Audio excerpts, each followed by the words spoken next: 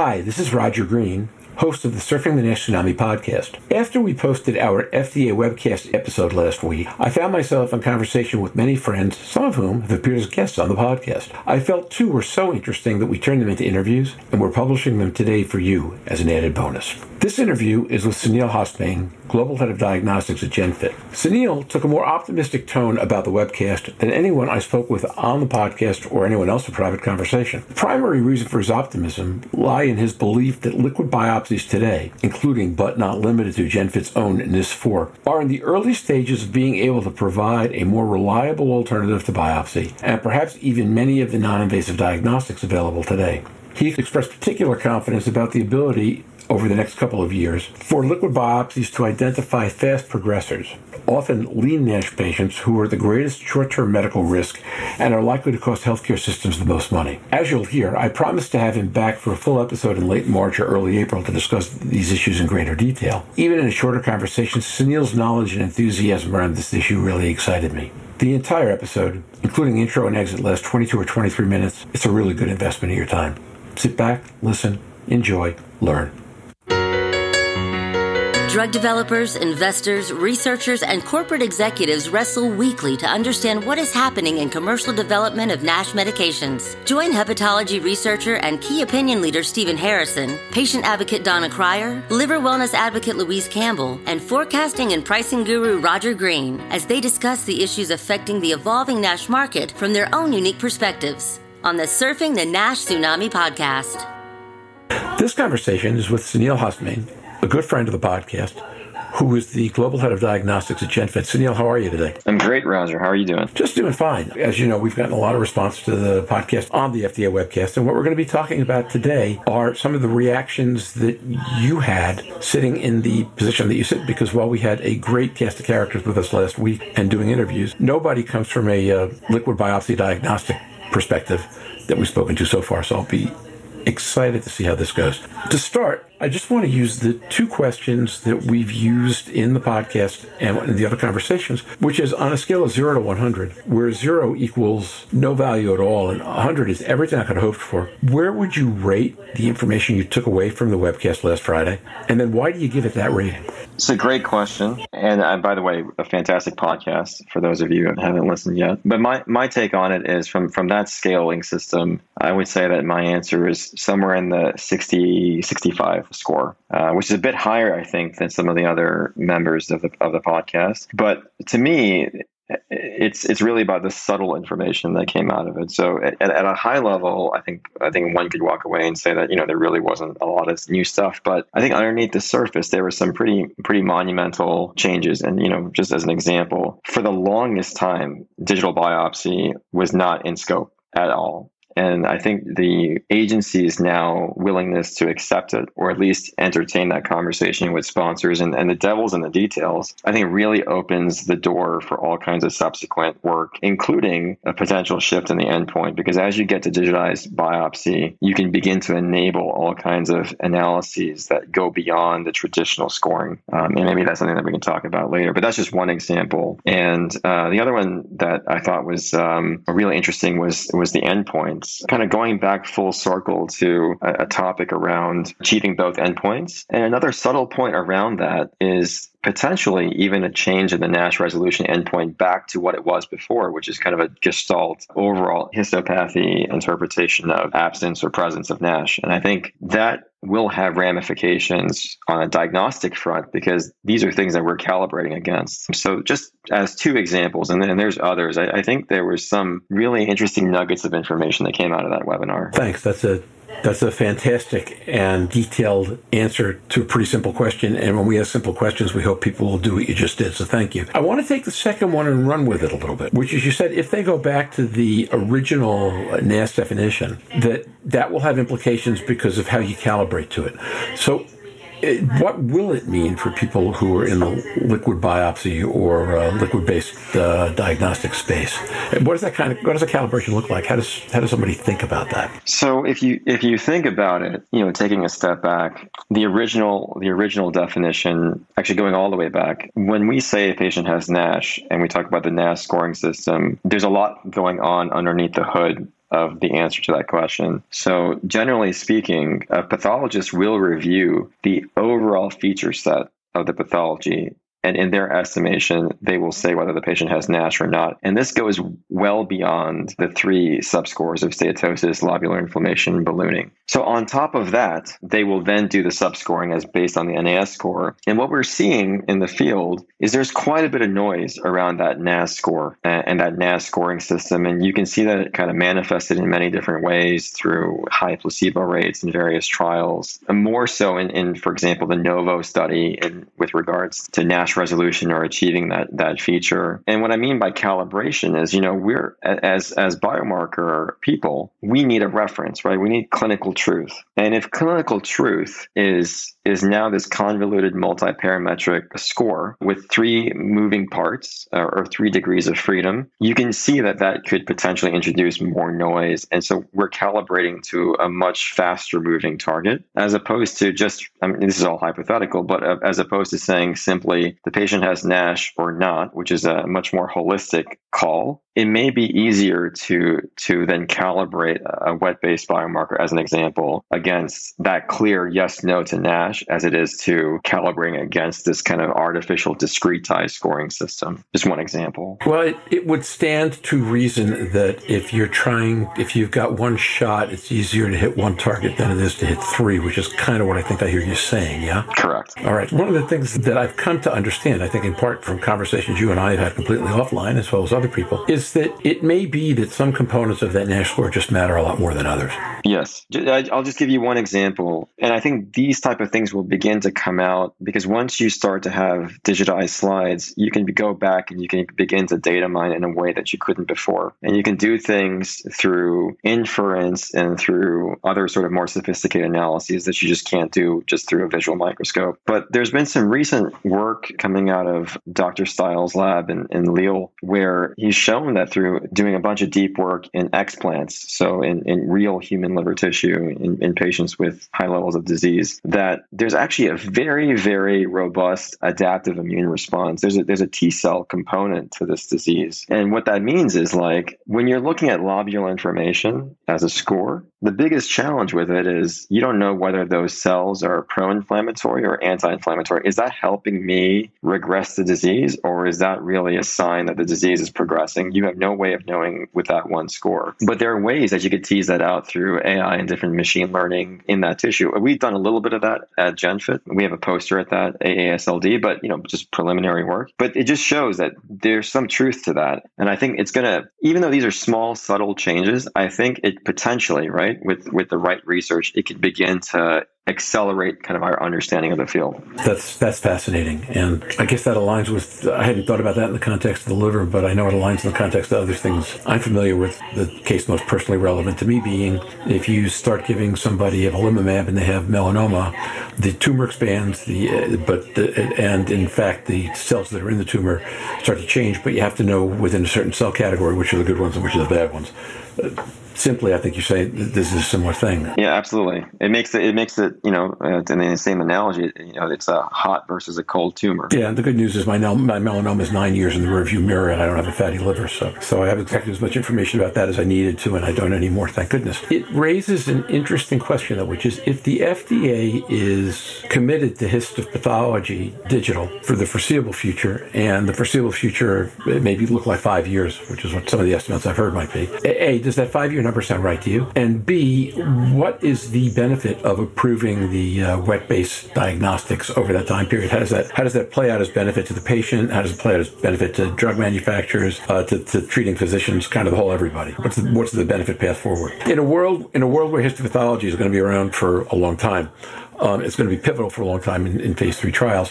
What winds up being the benefit path for the wet-based diagnostic as you improve your ability to tell people about their disease? That's a great question. And what I'll say before going there is the FDA, and it's just my opinion based on my experiences interacting with the agency. They're an incredibly objective group of people, incredibly objective. They're not really beholden to anything other than what the science tells them. And I think the only thing that they're truly looking for, the reason why a liver biopsy exists is because we have the most data showing the prognostic value of a liver biopsy. biopsy. And that's why we do it. That's the driving force behind using it. And so what they're basically saying is, if you can show us that something else, and it doesn't really matter what it is, it could be imaging, it could be a wet-based biomarker, it could be even genetic for that matter, can achieve the same thing, then we're all ears. And I think that the biggest challenge from clinical development is that implies taking risk. And I think there's very little appetite for risk on the drug development side. So if I put out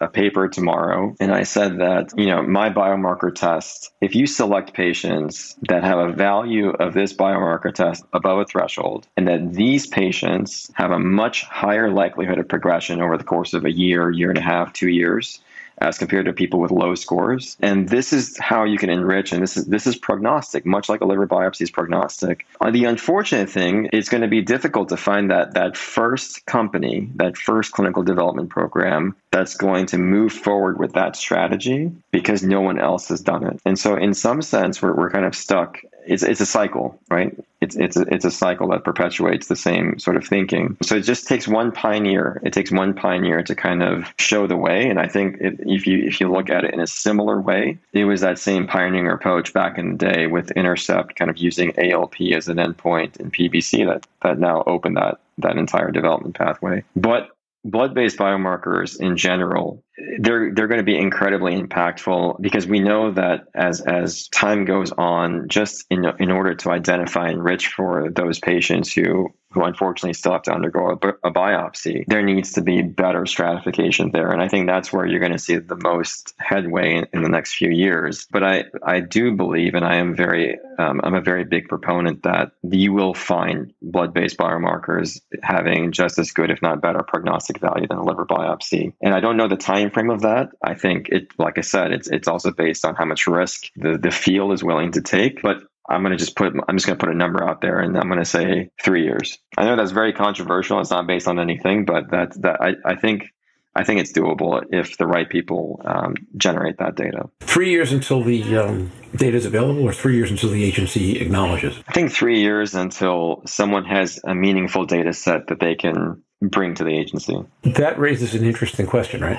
Which is, if the data set makes the case compellingly, I'm assuming the limit with pushing into treatment is that without approval of the claim, you can't promote directly. But I'm also assuming that would be the kind of breakthrough that would become widely understood, even without the company that made that breakthrough going into direct advertising. Correct, because I think the case would be made through the clinical trial data. But you do make a good point, which is you have to shore up the diagnostic itself and have it go through the appropriate channels. But the benefit that you now have is that there is a crystal clear path forward for that product where they may have not been before. And so it will accelerate that development too. If there is a path forward, I'm highly confident that the right submission package could be put together just based on our data alone in terms of like our biobank. And then you look at the respective biobanks that are sitting around, you can make a case, not for all of it, but for a large fraction of it, to consolidate that data, pool that data, and put forth a submission package. I'm very confident of that. That's fascinating. In fact, if there were mass media who doted on this stuff, I think you just made headlines. One of the changes I think that falls out of that is right now, in the absence of drugs, the money tends to be in trials. Yeah, that's largely true. But even without much in the way of drugs, the transitional use of wet markers that you're talking about probably puts the money in patient treatment. It's an interesting philosophical question, because on one hand you can say, well, no one's being diagnosed today, and I don't see the impact from a healthcare perspective. But it's the same. It's sort of an interesting comment, because if a tree falls and you don't hear it, does it mean that it didn't fall? No, it absolutely fell. You just didn't hear it. So is there an impact to missing NASH patients? Yes. Have people quantified it? To a degree, right? They've tried to estimate it, but they don't really know, particularly in their own health system, because they don't have the tools to do it. That's one thing. If you kind of flip it and you say, okay, well, there's no novel therapies for NASH, I do agree with that. To say that there's no therapies for NASH would be wrong, because we do have, pioglitazone, and I'll get to that in a second, but that's one asset. You also have intense lifestyle intervention, and those things are not for free, and so if you have a tool that can identify an at-risk population where you know what the potential is for a clinical consequence in a fixed period of time, 1 year, year and a half, 2 years, whatever the case may be, then the value case is there to be made. If, we all understand diet lifestyle intervention is meaningful. I think all of us can benefit from that level of intervention, just from a psychological perspective as well. But it's non-trivial. It is expensive, and it is a commitment. It's upwards of $2,000, $3,000 per year. So if you want to focus that effort on the right group of people, you need something to get you there. So that's one example. Even with Pio, which, yes, it's a generic, and yes, it's lower cost, it doesn't come without its baggage. And you want to give that medication to the right people where the risk benefit makes sense. And I think, once again, knowing who those fast progressors are, who are those people that are going to progress in their disease, you can make the case. But once again, you need the tools to get you there. So I still think there's tremendous value before novel drugs are available. Well, okay. So first of all, you just threw something into the conversation that I think you and I have talked about, but hasn't been in this conversation yet, which is the idea that what you're doing is not merely identifying disease status, but in fact, predicting fast predictors. Absolutely.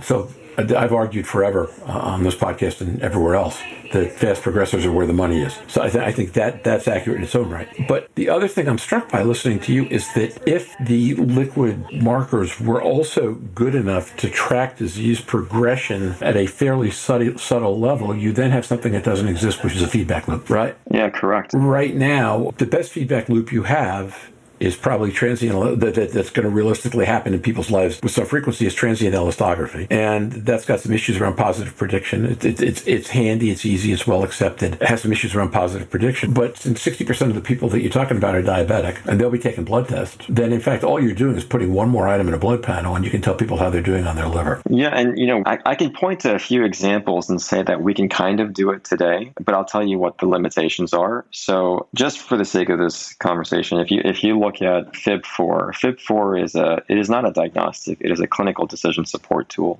So it is an elevated version of, say, using a transaminase. So rather than using ALT/AST by itself, which has considerable variance and considerable noise, FIB4 kind of averages that out and kind of adds a little bit more to it. And we know, and there's great examples of that from Regenerate and Flint, that's pioneered a lot of good data on this, that FIB4 can do both. I mean, you can look at it from a prognostic perspective. People with very elevated FIB4 above 267, high likelihood of progression, very high likelihood.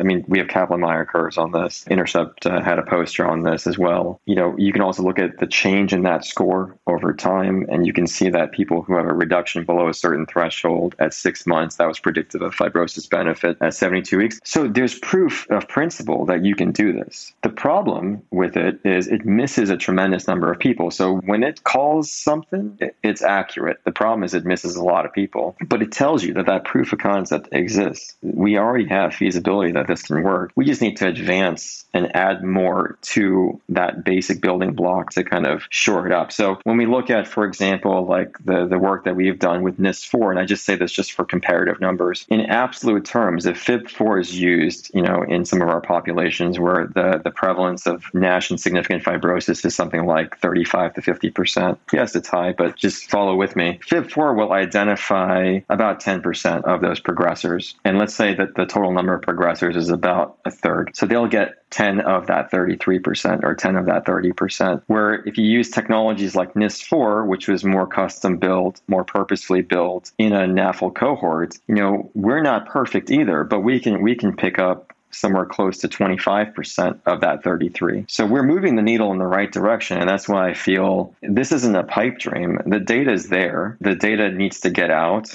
We're working on that. Others are working on that. And then what it's going to take is showing a kind of a proof of concept of what this would mean in the context of a clinical trial. And I think that's when the floodgate can potentially begin to open, or at least we can put a big crack in it. First of all, it's been a fantastically helpful conversation as we start to wrap it up. Not exactly about the webcast, which is the slated topic for the interview. But something I think is vastly informative and helpful as people start to visualize the implications of what they heard on Friday and the different things it might mean going forward in terms of patient treatment, drug development, everything else.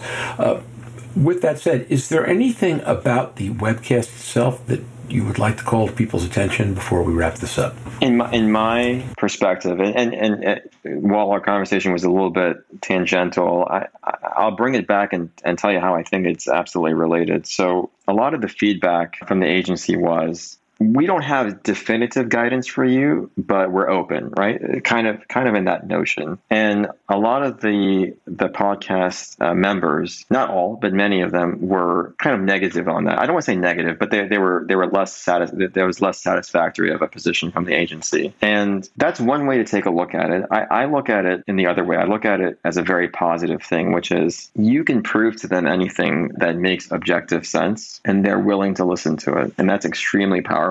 And that's why I think some of this data, some of these new emerging things, I mean, I really encourage the clinical development community out there to not pick winners right now, but to get as much data as you can across as many modalities as you can. Because if you're sitting there complaining that we're still using a biopsy, but you're not generating data, then it's almost like you can't complain that your candidate didn't win the election if you didn't vote. Point well made. And by the way, for what it's worth, I think if it sounded that people were more negative, I think the more general tone was that they're asking for data, let's get them data. Now it's on us, yes. which is, I think, a better tone. That said, we're going to wrap this up for today. I want to promise you, if we can find a day on your calendar, which I know is sometimes challenging, that I want to put an episode in play in the second half of March or in April that talks about the interplay of drug development, if you will, diagnostic technology development, and wet marker development as a patient benefit going forward. Okay. We spent a lot of time talking about what all of it means in terms of trials and getting drugs to market and all that, but with the COVID delays and all that, drugs aren't coming to market probably till 2023 is the estimate I hear most frequently. 2022 would be nice, but maybe not. But that doesn't mean there isn't a lot we can do for patients now, part of the double negative. If we can get the kinds of things you're talking about on target, there is a lot and certainly for patients who want to help themselves. So with that, I want to thank you for today. I want to tell everybody who's listening that we will have Sunil back to talk about this and related topics in greater depth as part of regular episodes, sometime second half of March or April. And have a good day, and thanks for your time today, Guy. Thanks. Oh, thank you so much. I hope you've enjoyed this conversation with Sunil. If you have any comments or questions or observations or just want some feedback from Sunil, please send a note to surfquestions@surfingnash.com and indicate on the title line to whom we should forward it.